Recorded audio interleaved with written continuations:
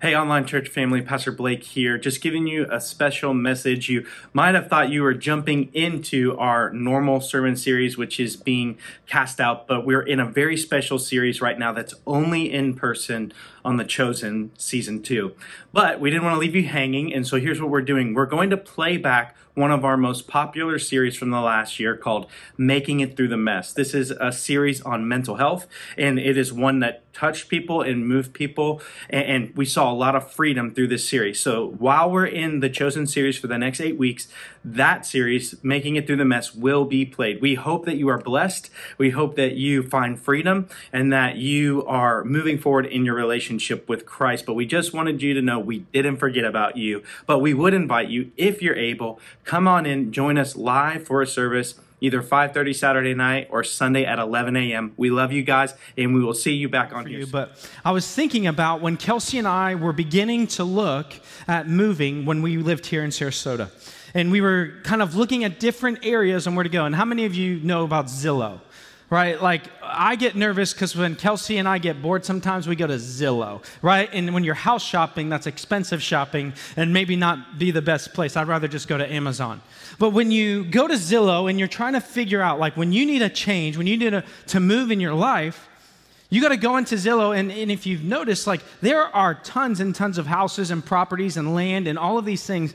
And in order to really narrow down where you really need to be in this life, that neighborhood that you need to be in, you have to put some filters in, right? So we put our filters in. We put the price range in, number of bedrooms, number of bathrooms, square foot that we're looking at. If you want a pool, right? If you want a certain school, if you want to be in a certain school district, you start putting in all of these different filters. And what begins to happen is when you do that, neighborhoods and zip codes and all of these things begin to pop up. And the beauty of it is when you put the filters in, it narrows down where you actually need to be. And tonight, we're going to be looking at this idea that our thoughts are the filters that we put in that will tell us what neighborhood we're going to be in. That when we begin to think through this life and we begin to process our thoughts, we begin to really narrow down where we're going to live. And so I just want to start tonight by asking, and maybe you need to ask the question, where are you living? Like, where are you spending time mentally? Does anyone in here need a change? Does anyone in here need to move? Does anyone need to get on the Zillow of our mind and our heart, start putting some filters in, and then begin to make a move to a new neighborhood? And so tonight we're going to look at the filter process. We're going to begin to look at, like, how do we actually begin to make the move? How do we actually begin this process of moving where God wants us to be to experience the most freedom as possible? So last week we talked about, if you weren't here, we talked about that the very first thing, if we're going to find freedom mentally, if we're going to make it through the mess of life, we have to be connected to the one who gives truth and can make order from chaos. His name is God. His name is Jesus Christ. And what we talked about last week was, if you're really going to believe the truth about who you are, you really have to believe the truth of who God is. If we don't have that right, you can go to all the neighborhoods you want to go to, but all the junk's coming with you. Right? Some of us are moving from thought to thought and place to place in our mind and heart, but we're taking all this garbage with us. And then you wonder why when you get to this place that's the promised land, why all of a sudden it stinks like trash. Well, you just brought it with you. And see, we need to begin to not only ignore bad thoughts, we need to begin to heal them. See, because if we don't heal them, they're always in there. Have any of you ever, like, been in a moment where you are trying to figure out, like, what a word is? And you're like, I just can't think of it. Like, your brain, it actually feels like it's static, right? Like, you're like brain dead, basically. And then there's like a week later, and you're talking to somebody, and you're like, Claritin! This is what I was thinking about, Claritin! And they're like, what? And you're like, a week ago, I couldn't figure that out. Do you know that if you have negative thoughts that you don't deal with, they run in the background? And they'll pop up at the most inopportune times, right? Like when you're talking to someone and you scream, Claritin! And they're like, you're weird. And you're like, I don't know what's happening, right? Like, that's weird to me. And you're like, I know, it had nothing to do with it. But in the back of my mind, in the computer of what my mind is going on. It's been looking for that the whole time. And if we don't deal with this, some of you are running around in life and you're wondering why life is slow right now because you have all these negative thoughts running in the background. And you might not even be conscious to those things. And so what we want to do is we want to bring them up to the surface. And we don't want to go, oh, that's scary. Let's get this back down here. We want to go, you know what? What's concealed can't be healed. So this needs to come out. And I'm going to start speaking the truth and figuring out how to deal with this. That's what tonight is all about. Tonight is how do we begin to deal with the negative thought and actually begin to move. Now, in the next few weeks, we'll talk about how do we build positive thoughts? How do we do this battle? How do we actually get through all of this? But we have to start at the beginning, and we have to begin to deal with the mess.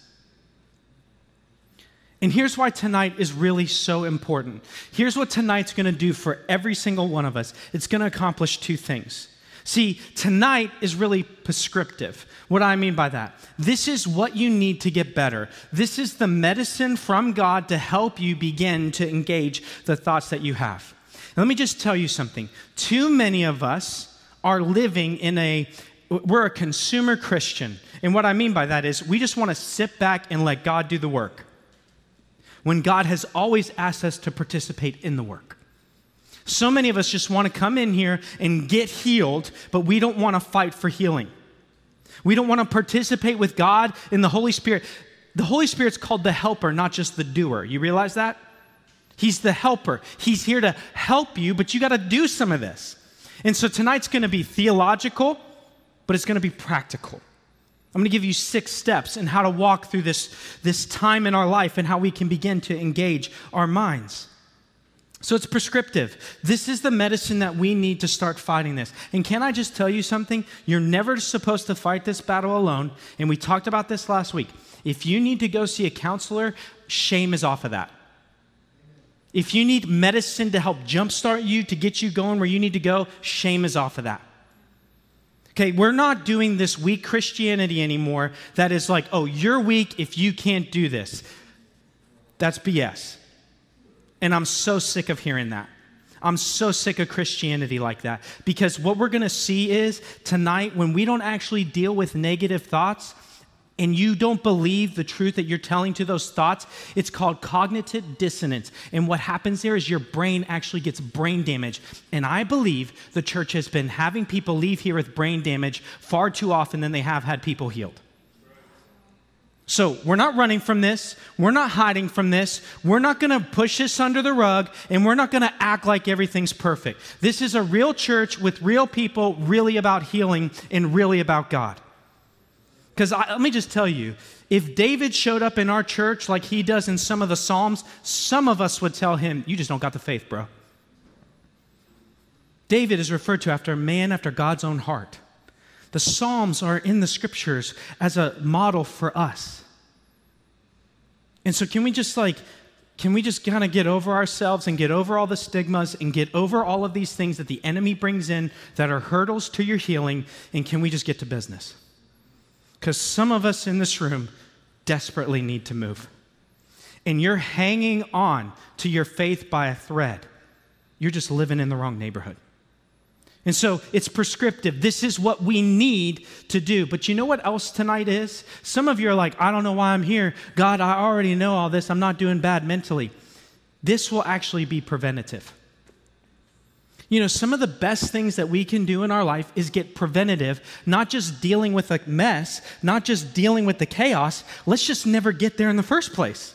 Let's get some tools and some practicality and some Bible instruction from the God who made our mind.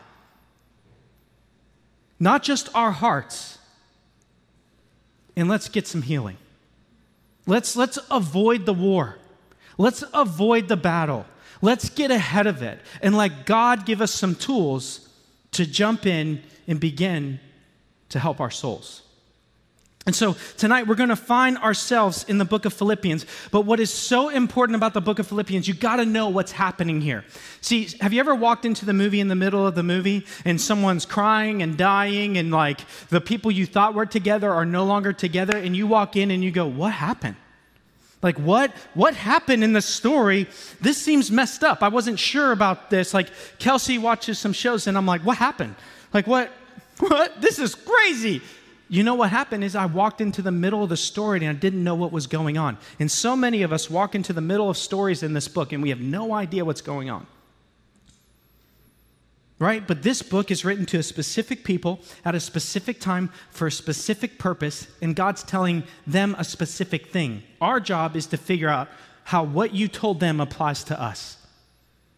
And so that's where we're going tonight. So Philippians is this city in kind of Southeast Asia near Turkey where all of these people who were kind of retired military from Rome lived. And so Paul went there and planted a church there, maybe just like this. I mean, I don't think there was electric lights, but something like this, right? And Paul goes there, and what begins to happen to these believers in Philippi is they start receiving incredible persecution because Paul's teaching of another king than Caesar. See, they all serve King Caesar, and Paul says there's a greater king than Caesar. His name is Jesus Christ, and Caesar will bow to Jesus. And so the church begins to feel persecution. Church, can I just tell you, we may start to experience persecution when we start talking about King Jesus. But thank God, other people have gone through this, and there's a remedy. There's a solution to it. So what's happening in this time is Paul is writing a letter from jail. Whoa, that's a mess. See, Paul is in jail because he's been talking about this new King Jesus. So Paul gets arrested. And Paul writes to the Philippian church from a mess to a mess, but he's got a solution. Because he's got God. See, this isn't Paul's 26 steps to having a joyful life. This is God's prescription to heal people and get you through the mess. And that's why we have to be here. So you have to understand that in this story, this isn't a happy story. This isn't like a clean, perfect, suburban story. This is people being persecuted by Rome. Paul in jail writing, and it gets a little bit weird about what he says because it doesn't make sense. See, where's the mess in your life right now? Where are you in prison right now, or where are you being persecuted? Either you're persecuting yourself or the enemy's coming against you and you're believing all that's happening. See, if you've ever experienced it, if you're doing it to yourself, if you have all these negative, untrue thoughts about yourself, this book's for you. Because this book wasn't written to perfect people who have perfect lives. Jesus even said, I came for the sick and the poor. Can I just tell you something? We're all sick and spiritually poor. He came for us. And so Jesus begins to tell us something in this story. But see, you know what the beautiful thing about chaos and mess is? You really get down to what's most important very quickly. See, in the chaos, you got to seek clarity. That's what chaos will do for you. Have you ever been in a hurricane? Right? What do you go buy? Do you go buy a PS5 for the hurricane? You're like, I need some video games for this hurricane. We're going to lose power. I'm going to believe, right? Like, no, you go get water, and you go get food, and you go get ice, and you go get your emergency rations. All of a sudden, all the things that your heart was going after that don't make sense, when you're in chaos, when you're in a mess, you have a really easy time letting go.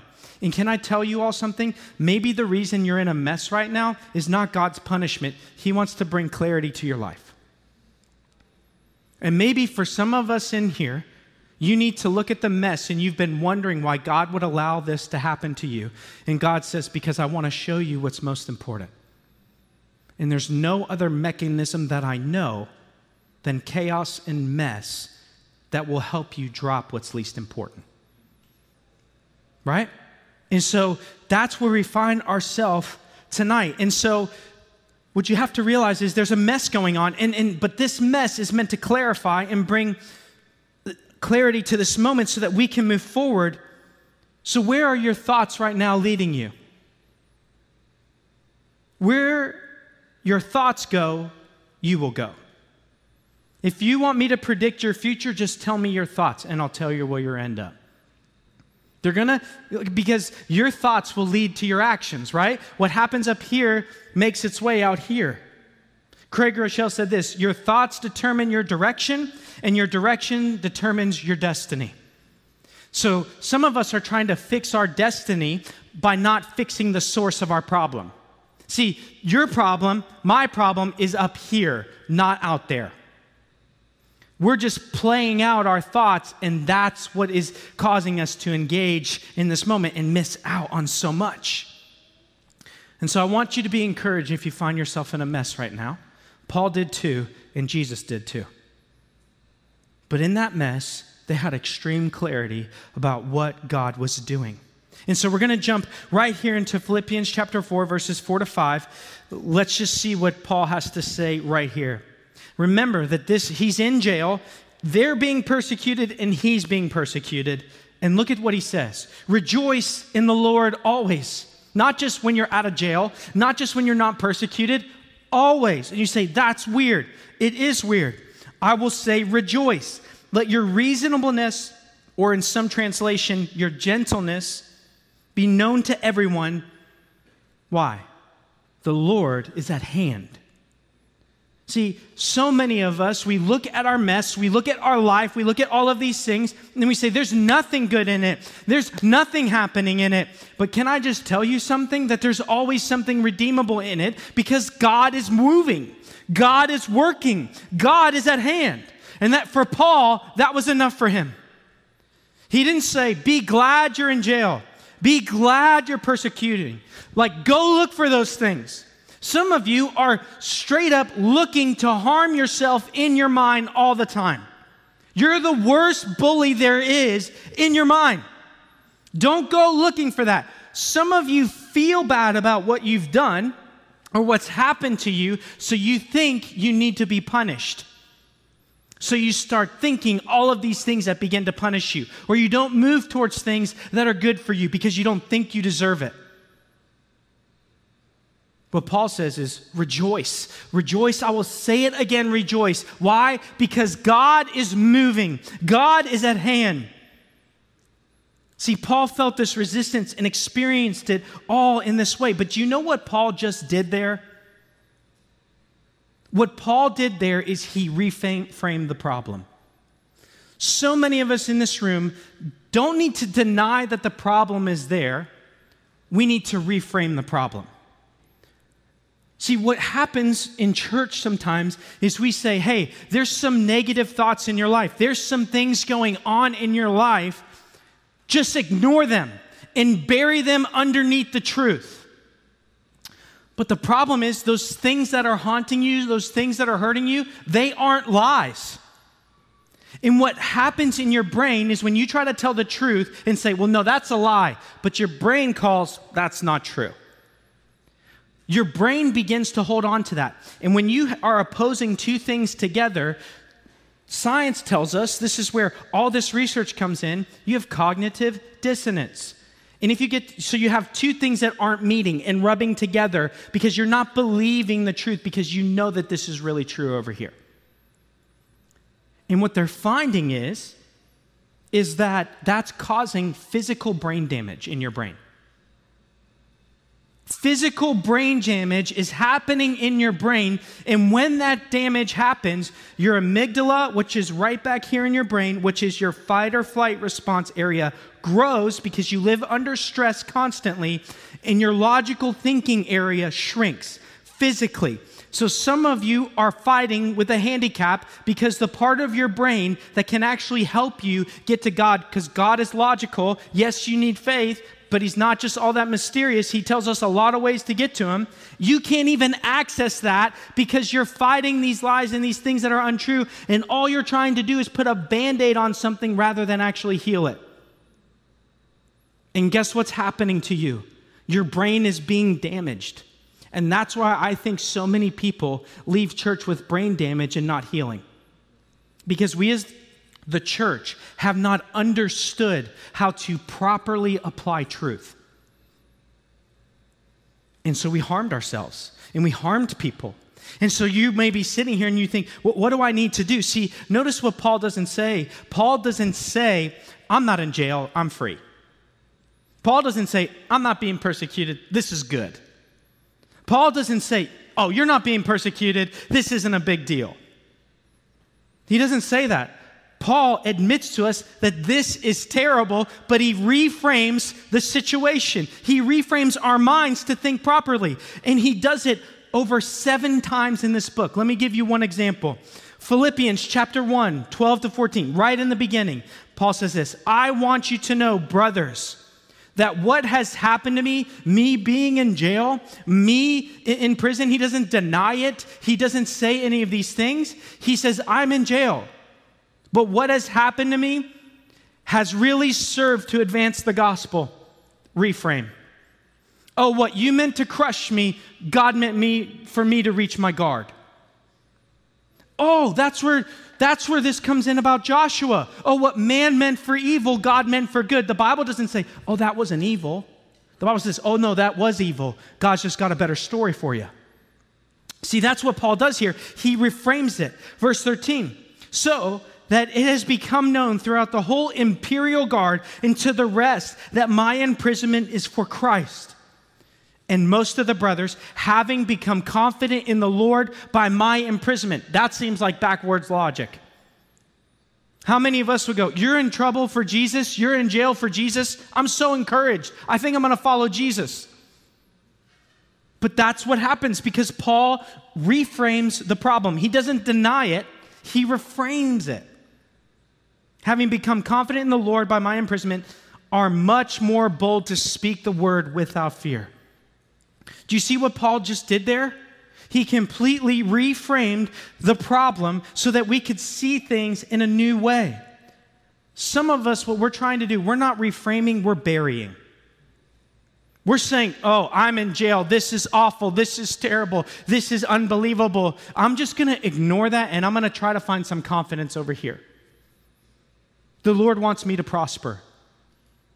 I'm in jail. It seems you haven't reframed. And you know what's happening is those negative thoughts are running in the back of your mind and you're creating brain damage. Do you know what's really great about brain damage, though, in this way? It can be completely healed. Completely healed. Some of you may be like, man, I've heard about this and I've been thinking this way for a really long time. I must be nearly brain dead. Some of y'all didn't get that. I'm worried. Some of y'all didn't laugh. I'm like, uh-oh, that's the people to pray for. No, but here's the thing, is that you realize is that you've been dealing with this for so long that you think, I can't get out of this. That's the beauty of the brain in the way that God designed it. It can be completely healed. Doesn't mean you're not going to have to work for it. Doesn't mean you're not going to have to move, but it can happen. And so Paul quickly here says, look, you want to see what's going on in my life? Yeah, this is what's going on, but here's what God's doing. Here's how God's using it. And so I can deal with the problem here because I know what God's doing over here. See, your pain in your life will always be pain until it finds purpose. Pain is going to be pain until it finds purpose. That's just the reality of it. And so can you maybe tonight, that one thing that you're dealing with in your mind that's so negative, your pain, maybe tonight it will find some purpose. Have you ever thought about the pain that you're experiencing, maybe the only way that you ever got to the God who was going to save you? Would some of you look at your problems and your trials differently if you knew that they were the journey to get you to your God? How many people do you know that are morally perfect and living perfectly in their life come to God? Why would you need Him? You're perfect. So could a loving God allow us to walk through some bad things because He knows that that's the road that brings us to Him? And then what He does is then just say, man, that stinks. That road was really bad. Good luck. God says, it brought you to me. Now I'm going to heal it. Now I'm going to be doing something with it. And so we go into this moment in our lives where even these Philippians, do you know what that word there, that meant reasonableness or gentleness? What it meant is that let your reasonableness be known to man, Paul says, before he reframes the problem. What it means is when you're provoked, you don't provoke back. When you're harmed, you don't harm back. That's what that word literally means. How do you not harm someone who's harming you back? You reframe the problem. How do you not deal with parents when your teenagers tell you they hate you and you go, oh, that hurts me. What if you reframed it and said, oh, they don't hate me, they're hurting? What would you do right now if those father wounds that you've dealt with your whole life, where your dad told you you'd never be enough, where he hit you, or he talked down to you, or he wasn't there for you, or maybe your mom, who you could never do enough. It was never okay. It was never those things. And you think about all the ways that those things hurt you, but what if you thought about for a second, that was their hurt leaking out?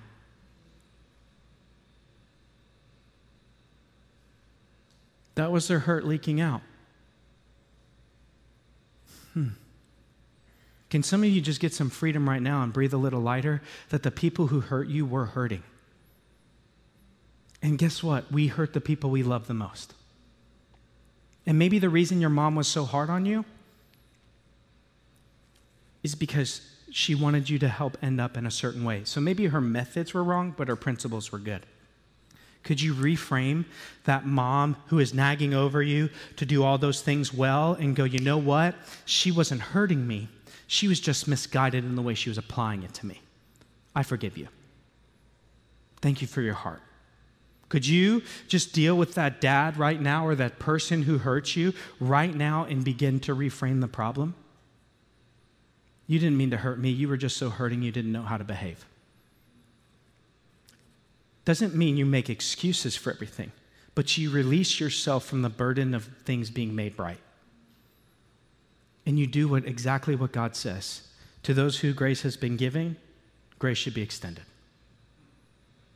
How many of you have said things, done things, talked to God, lived the life that if God was to hold it against you and not reframe the problem, you'd be in a world of hurt?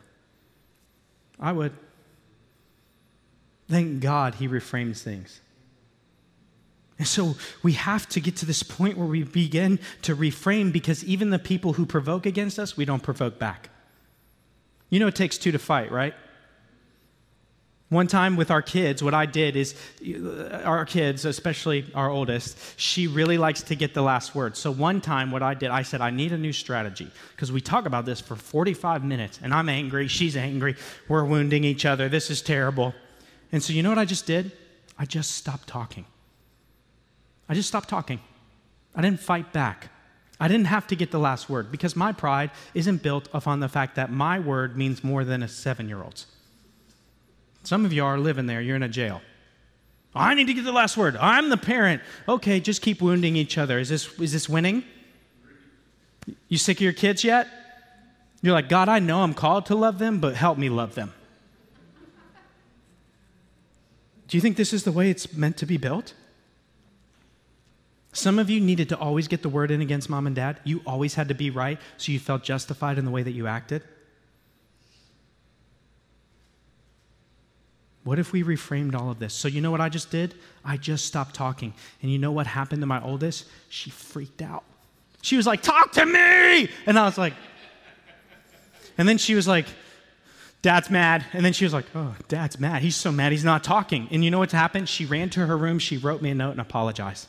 And you know what began to happen? She went out of fight or flight, because you know that's what's happening when you're arguing with your kids. You're in fight or flight. So when you're talking reasonably to your kids and they're in fight and flight, they're never going to think reasonably. It's like talking to a brick wall. Hey, I need you to think reasonably. And they're like, you're cutting my legs off here. And you're like, hey, it's because I love you. And you're like, it doesn't feel loving right now. I'm trying to be reasonable. Let me yell the truth at you so you can hear it. How many of you feel that's very loving? Have you noticed that that's what politics is right now? I'm right, you're wrong. Why don't you get it? Because you're yelling and I feel attacked, so I can't think reasonably. Because I'm stuck in my amygdala and the front of my brain has shut off. I wonder how many people are brain damaged because of CNN and Fox News. And you're like, why can't we all get along? Because we're all surviving. And you know what's not, survival's not about getting along. It's about dominating your opponent. And some of you, that is the voice inside your head. And so we have to begin to move forward. So Paul says, look, you want to know how to do this? You not only need to reframe your thought, you need to start communicating. Verses 6-7, do not be anxious about anything, but in everything, by prayer and supplication with thanksgiving, let your requests be made known to God. And the God of peace, which surpasses all understanding, will guard your heart and your mind in Christ Jesus. How many of y'all need the peace of God to guard your mind and your heart? Anxiety goes away when you communicate. How many of you have sent a text to somebody, like you put it all out on the line? You're like, I love you. And there's no response, and you just get the blinking thing like they're typing. And you're like, I love you's not long to type too. Like, why isn't this coming in?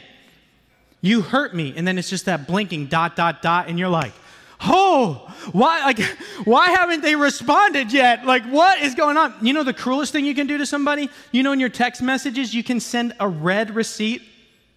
Like, oh, I've read it. I read your message, and you don't respond. Some of you are like, you own my life for the next 6 weeks. Can you please respond? And you know what happened is they were cooking dinner and forgot to respond to you. Meanwhile, you're living in anxiety and fear, and you can't think logically. You're like, not dinner for me tonight. My friend didn't even tell me if we can meet tomorrow. They read the message. Why wouldn't they reply? What's wrong? What did I do? Oh my gosh. You ever been there where you tell somebody something and they don't respond back? And you're like, why are you mad? You're like, I'm not mad. I'm busy. I'm not mad. Kelsey makes me send emojis because I'm a short texter. I'm like, K, no, yeah, maybe, no. Okay, see you there, like real fast texter. And sometimes people think, you're mad. No, I'm just busy. I just got to keep going. So I love you enough to communicate with you, but I don't need to be in the burden of your feelings all the time because I'm worried about how you're going to handle everything. Your freedom isn't my responsibility. Your freedom is your responsibility, and Christ has already purchased it. You just need to realize it. Some of us are walking on eggshells because we're so scared we're going to take everyone's freedom away. What you need to do is help your friends find freedom. And so Paul says, communicate. That's what prayer is. But can I just tell you something? Some of you need to be quiet, this is me too, long enough while the dots are going to hear from God. Some of you, sometimes God will be slow to answer because he needs to prepare your heart to receive it. Because either the answer that you'll get will spur you on to pride, I'm the best, or it will take you to despair because you weren't ready to receive it. Can anyone testify to that? In this, like, why aren't you talking to me? And God says, I'm being quiet to protect you right now. I'm still here. I haven't gone away. But I need you to get out of fight or flight. I need you to get into reasonable thinking so that I can help you deal with this. And so Paul says, communicate with everything. And listen, this is what I want you to do. When you begin to experience these thoughts that are dominating your life, these thoughts that are taking over your life, you need to communicate it to God because chaos brings clarity. So just say the feeling. I feel abandoned. I feel anxious. I feel worried. I'm afraid. I'm prideful. Right? It doesn't have to just be bad. I'm happy, and I'm scared that I'm happy. I'm at a mountaintop. Oh, no, that means there's a valley. Some of you, when life goes too good, you're scared of life going good because you're like, what's going to happen? So the enemy's not only going to keep you in the trenches when you're actually down there, he's going to drag you down there in your mind when you're not there. Some of you are living in old battlefields that have been totally destroyed because the enemy can pull you there. So you need to communicate. And here's what I want you to do. See, here's the reality of life. Some of those negative thoughts that you have, guys, I hate to tell you this, they're true. They're true. And you're like, that's not what I wanted to hear, Pastor. They're true. Just like Paul being in prison was true. Just like their persecution was true. Just like Jesus dying on the cross for the sins of the world is true. Just like the fact that you and I are born sinners and we have a God problem in our life, it's true. And we can't ignore that for just happy thinking because you're getting brain damaged in the process. So what you're going to do is I'm going to tell you two things. When you feel a thought, you're going to say it out loud. God, I feel this. God, I don't feel like you love me. That's a lie. God loves you. So how do you defeat a lie? You tell it the truth. God loves me. Even though my feeling doesn't agree with it, this is what the truth says. But let's say it's like you hear like, I'm a terrible singer. You're like, don't put that in the atmosphere. It's going to come true. It's already true, okay? Like, can I just be honest with you? Like, you're not a good singer, okay? But you know what? You can reframe that thought. Lord, I may not be a good singer to men, but the words that I sing are a joyful noise to your ears. God, I may not be a good singer, so that just means you've equipped me for something more. Do you see what happened? You have to acknowledge the truth. Yeah, I'm not a good singer, God. Can you show me what's next? Can you show me what's more? See, some of you are just living your life completely in the things that you're not, wishing that they were, instead of walking in the things that are. And you're wondering why these chains are so heavy. Because you're not walking in the neighborhood that you belong in. You need to move. And God wants to get you where he created you to be, not just gift you for something that you're not. Because other people's gift could be your curse. You realize that? Some of you, if you were the best singer in the world, would be a curse for you because you couldn't handle what happens with that. And so God's not going to give you that because he loves you. And you think he hates you the whole time and he's saving you from destruction. So you're going to need to communicate and get the peace of God that's out there. And it says the peace of God will enter your heart, which surpasses understanding. This is what that peace is. It's not that God's going to do exactly what I asked for, so I'm all good. What it means is the God who knows you better than you, the God who's able to do everything, is infinitely wisdom, is saying no.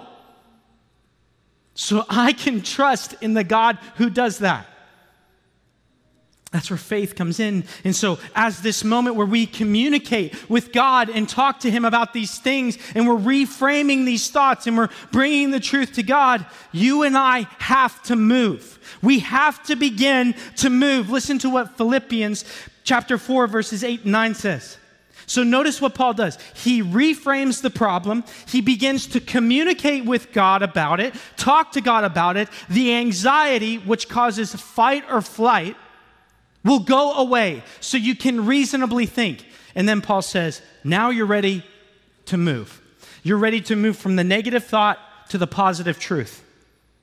The negative lie to the positive truth. Or the negative thought to reframing it to what is actually true. And look at what the Bible says. Finally, brothers, whatever is true, whatever is honorable, whatever is just, whatever is pure, whatever is lovely, whatever is commendable, if there is any excellence, if there is anything worthy of praise, he says what? Think on these things. Man, God might have a word for us in here. He didn't say feel it. He didn't say go to a service and let other people sing about it so you can feel better for a minute. Think upon these things. The problem is some of us aren't experiencing God because we don't think about him. You think God made your mind by accident?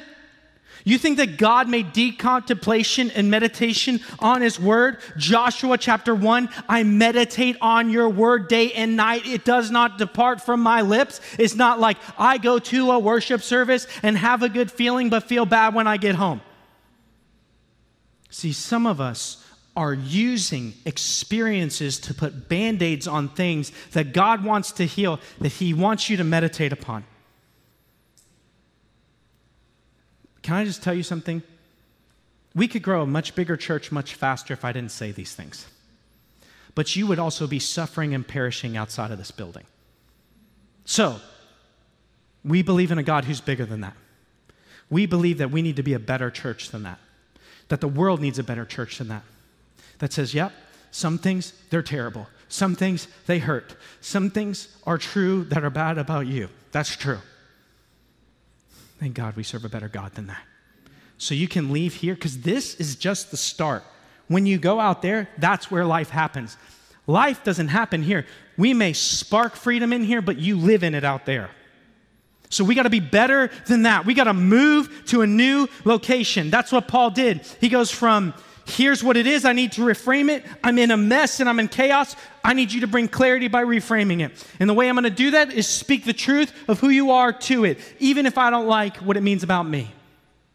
Then when I do that, I'm going to begin to communicate with you, analyze, and think about this thing. Once I do that, I'm free to move to something better. Some of you need to move. Where your thoughts are determine your direction, and your direction determines your destiny. See, some of us need to get on Zillow. We need some new filters.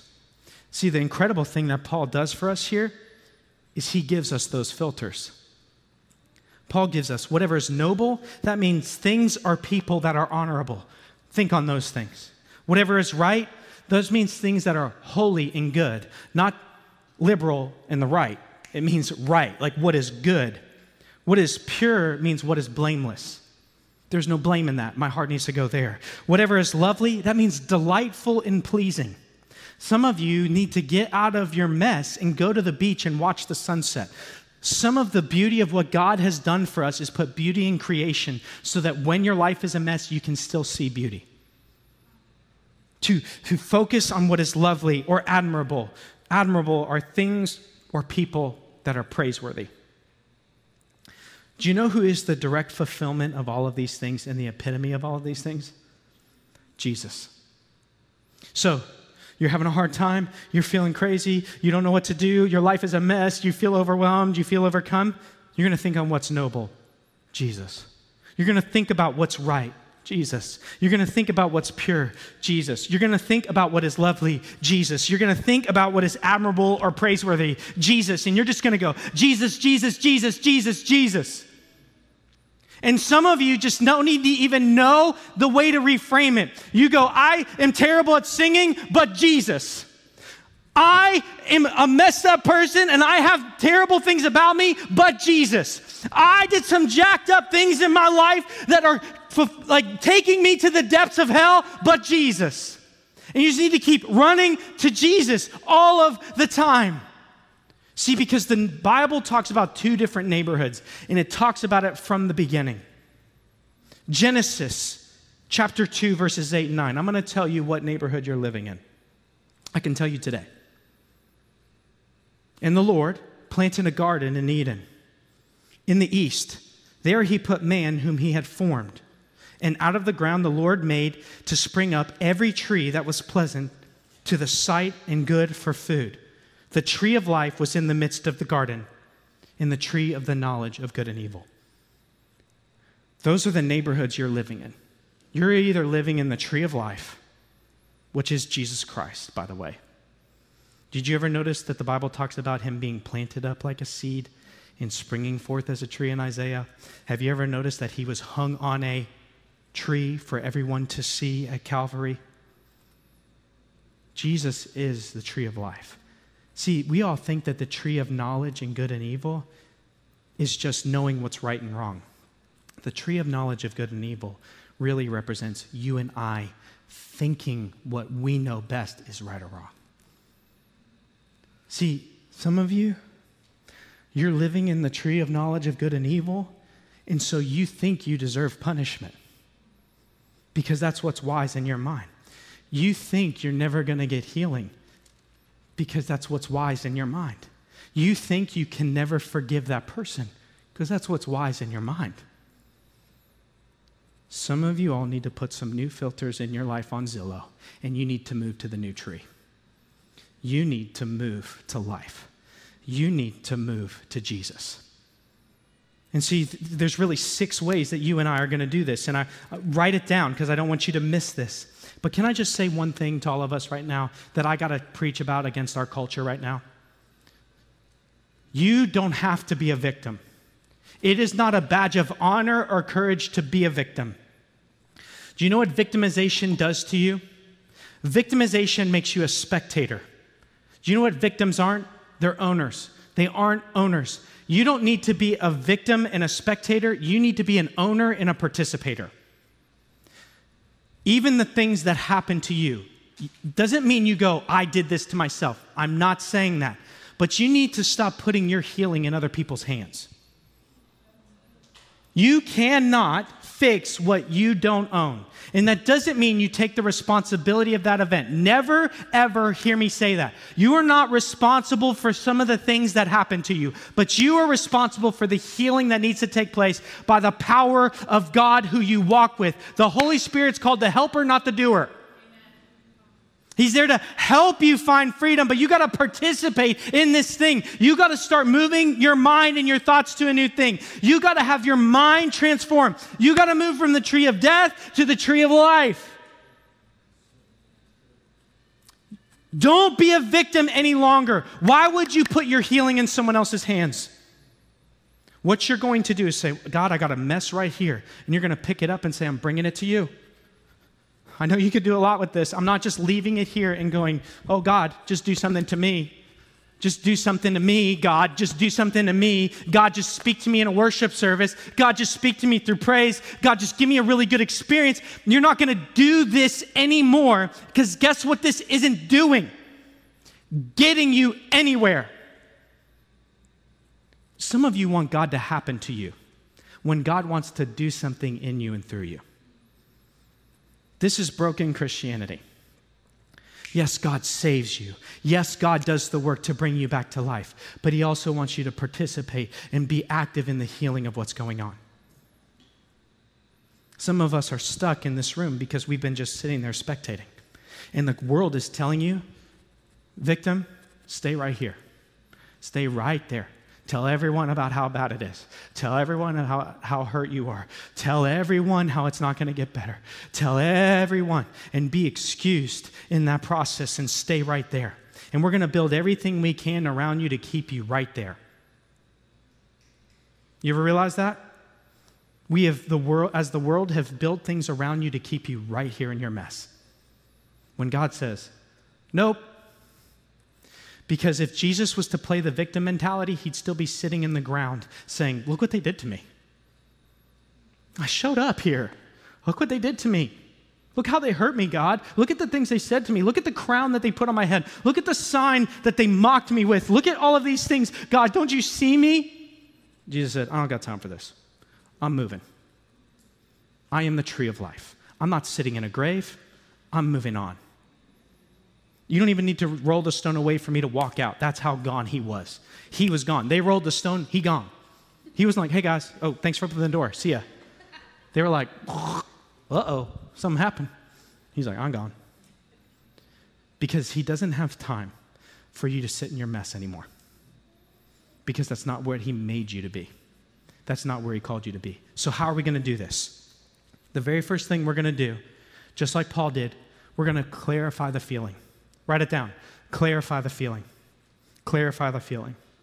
We're going to bring clarity to what it is. What am I actually feeling? And you're just going to say it. I feel alone. I feel hurt. I feel all of these things.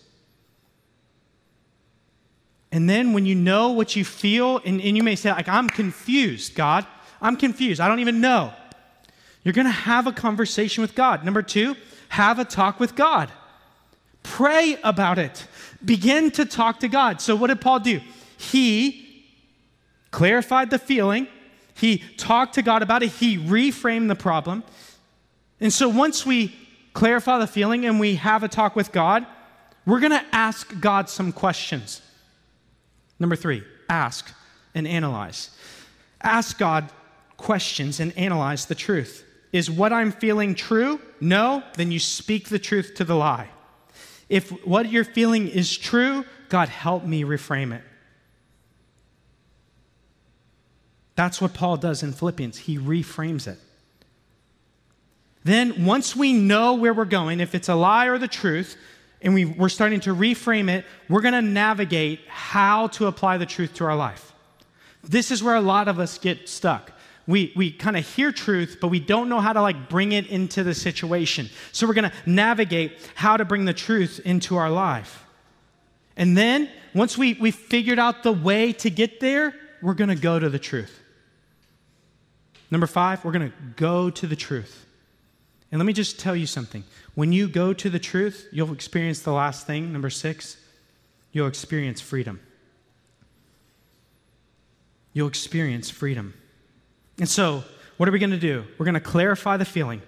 We're going to have a talk with God. We're going to ask and we're going to analyze. We're going to navigate how to apply the truth. Then once we know how to do that, we're going to go. And when we go, we're going to experience freedom. And so maybe some of you haven't caught on to this. You got a penny today, right? I don't need a penny for your thoughts. It's a different analogy. Clarify, have, ask, navigate, go, experience. When we do these things, God is going to change us. And the reason you got a penny today is because we wanted to give you some change. And so what I want you to do is put a penny in your pocket or a penny in your Bible.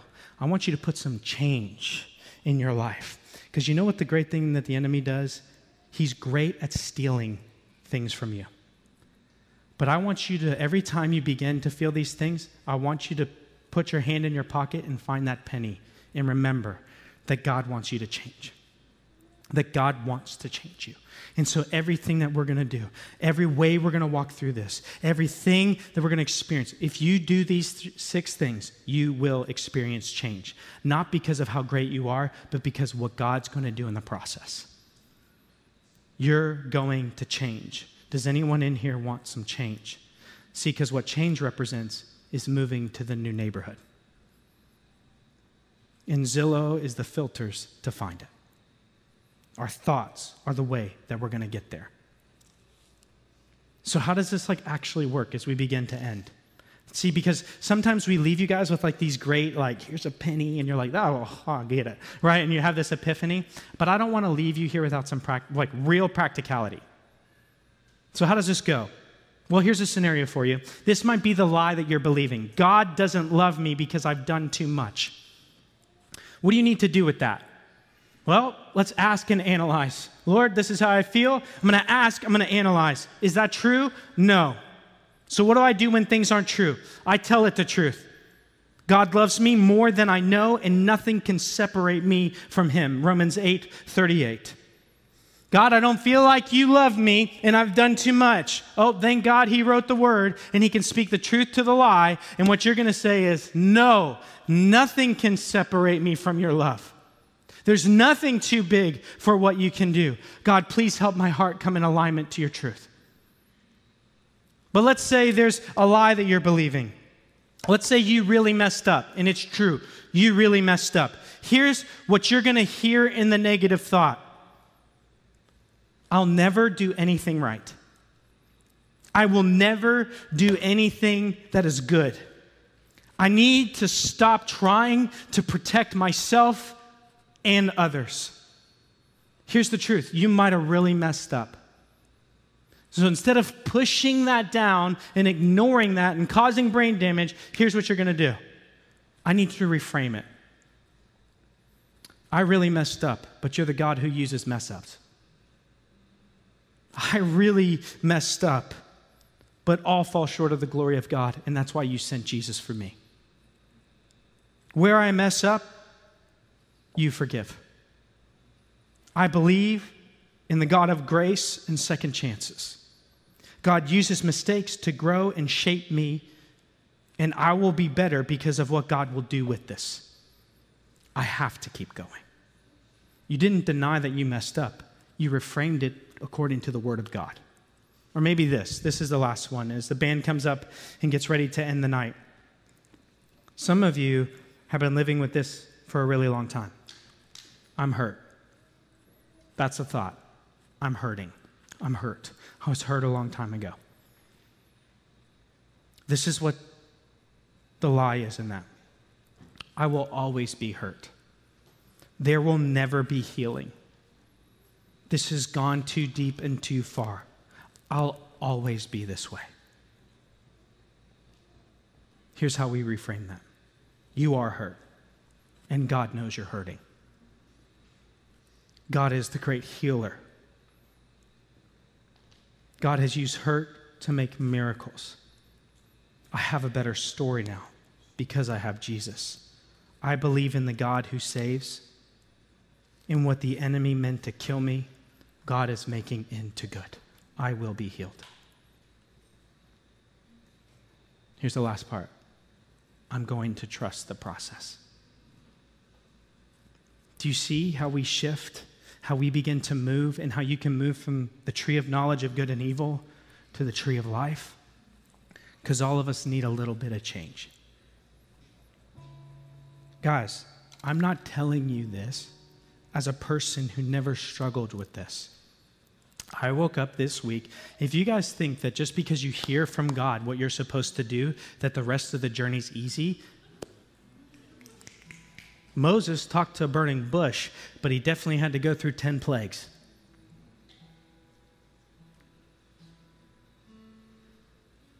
When we felt like God was calling us to Sunday morning, by the way, which last week this room was basically this full, there was part of me that began to say, I'm not the right guy. This isn't going to happen. We're going to kill the church. We're going to kill our volunteers. There won't be people to come in. What if giving goes down? And literally this week, as I was doing my quiet time, this was the anxiety that I was experiencing in my heart. Like literally, this is what was happening to me. And I began to pray. This isn't what you said. You said you're going to build your church, so I don't need to worry about it. You said that this is where we're supposed to go, so I'm going to trust. I might be scared, but you lead me through the darkness. I might be overwhelmed, but in my weakness, you're shown strong. This might not happen the way that I thought it would. It's going exactly according to your plan. And then as I did that, on my phone, YouVersion Bible app alerts me every day of the verse of the day. And Exodus popped up, and the verse said, and it's all I needed, be still and know that I am God. And I said, I'm running a rat race and I'm scared. Okay. I just need to be your child. I just need to say yes. You're going to do it. Church, it starts here, but it's lived out there.